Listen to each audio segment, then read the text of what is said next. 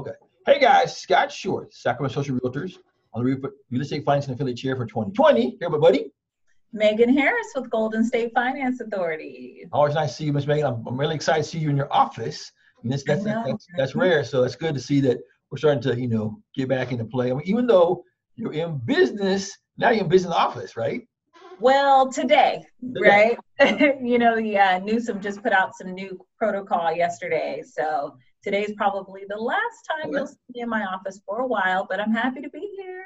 We appreciate it, but we know, even though where you're at your office or at your home office, Golden State Finance Authority is working and accepting loans and closing loans, right? That's right, Scott. We're still in business. We don't actually close loans, but we do. No, I'm saying, sorry, yeah. Exactly, yeah. Right. So we still got our programs available. Everybody's welcome. So whether I'm here or at my home office, I'm available to assist and provide the trainings and everything else. So GSFA is open and all of our programs are fully functioning and operational. Thank you. I like that. So that's the cool part. That's cool. So today we want to talk about, you guys have a bulletin coming out, I think July 12th? Yeah, so we had an income update and it was as of July 12th. That's when the conventional income limits increased. Well, I won't say they increased, they shifted. So we still have the income limits that are based on the 80% AMI, and AMI stands for area median income, and it's going to be based on per county, and that's going to be the county where the subject property is located. So if you have a borrower who's at or below 80% of the area median income for the county where they're purchasing their property, they're going to have access to special pricing, if you will, and better, more attractive DPA options. So previously, we had the income limit as no limit for borrowers who were over 80% AMI. So we've recently changed that as of July 12th to where it's now 180% of the area median income. Wow. You said 180? Yeah, 180%. Catfish. Go ahead. Yeah, so it's going to be, and it's obviously going to be varying by county, right? So we have that information on our website, gsfahome.org. Go to the housing program section, click on Platinum or Open Doors, and then once you get there, you want to click on income limits, and then from there it'll bring you to the income limits page. It'll show you that the income limits for conventional are going to be sectioned off by county. So you just pick your borrower's county from the drop-down box, and it'll spit out the number for the 80%. So it tells you right there. You don't have to do any special math or calculations. And then it also tells you what the figure is for the people that are over 80% of the AMI. And again, that's typically about 180% of AMI. But again, you don't have to figure that out. The numbers are right there. Yeah. Cool. So now I think you said also somewhere on your site, there's a place you can click on and put the address of property, and it'll tell you where it's sitting, or did I miss that somewhere? Yeah, so we don't necessarily have that functionality on our website, but we do have a list of every county in California. Right. And you would simply go to the income limits page and select the borrower's county, wherever that borrower's property is located, and it'll spit out the numbers either way. So we're not worried about exactly where the house sits, streetwise. We're worried about the county Exactly. Yeah. So our MCC program is driven more or less by census tracts. So I think that might be what you're talking about. And we don't have that built into our website either for the MCC, but we do have resources where people can look to find out what the census tract number is if they don't already have it. And then we have a list of these census tract numbers that are subject to special sales price and income limits for the MCCs. So that part is on our website for MCC, but respective to the DPA programs, we just have it listed by county. And again, you just pick the county from the drop down. You don't need a specific census tract or property address. It's just going to be general based on the county.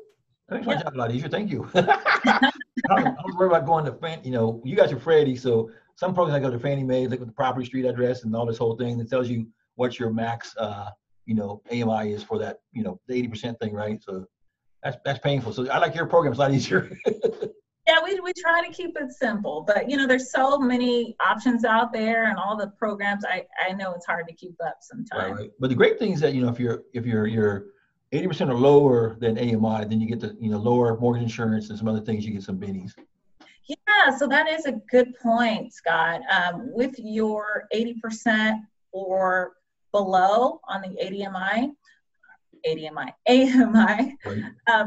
it sets it up to where your borrower not only gets more attractive pricing and DPA options, they also, and with one of our programs, they need a lower FICO to qualify in that case.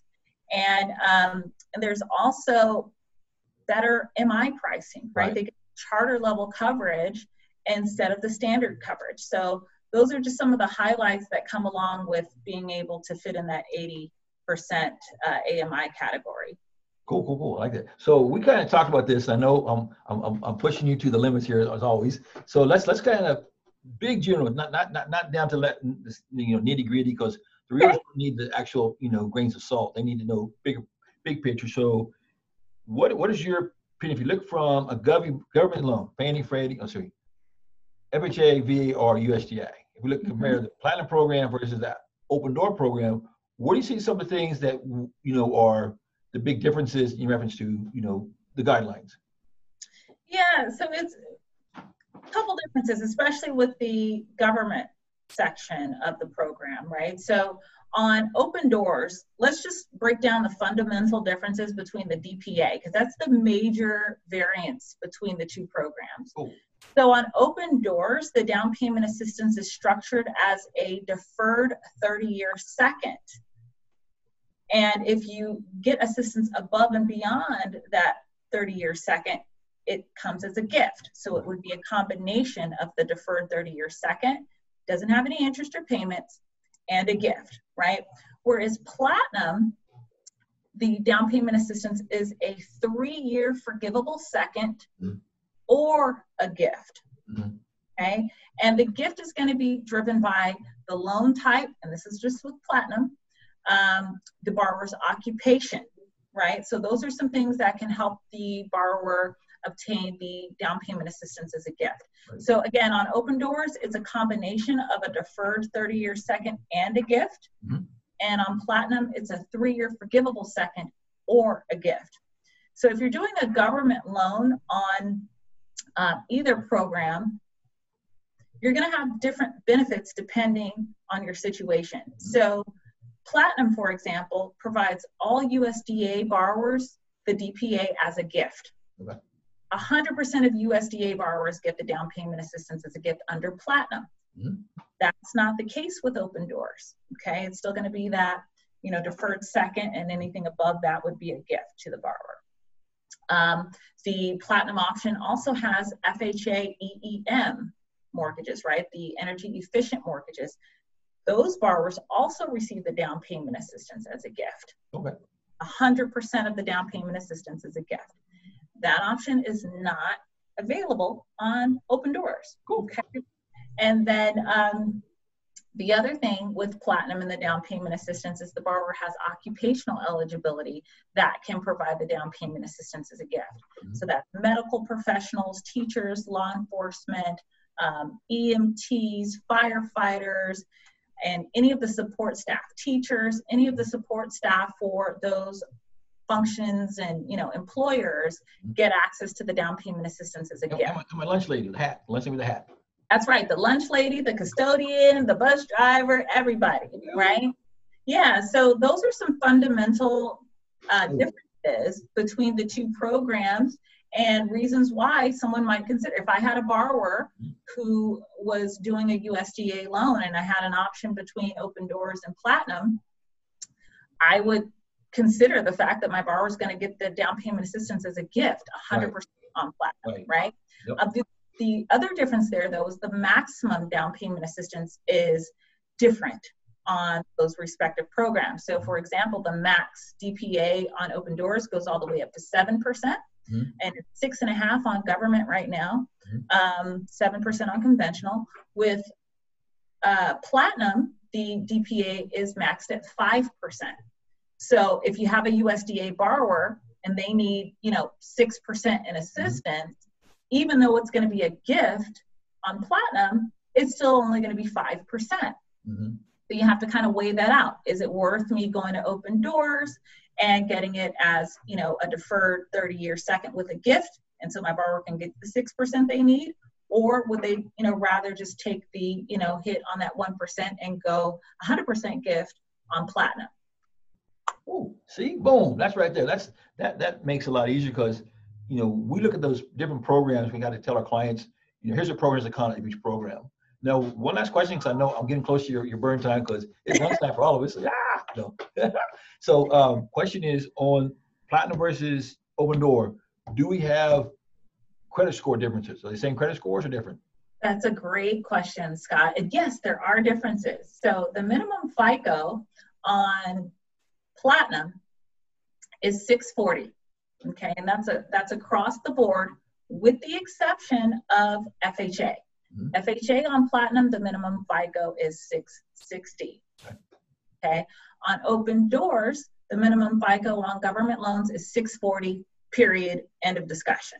Okay, on conventional, the Open Doors minimum FICO is 620 if the borrower is at or below that 80% AMI.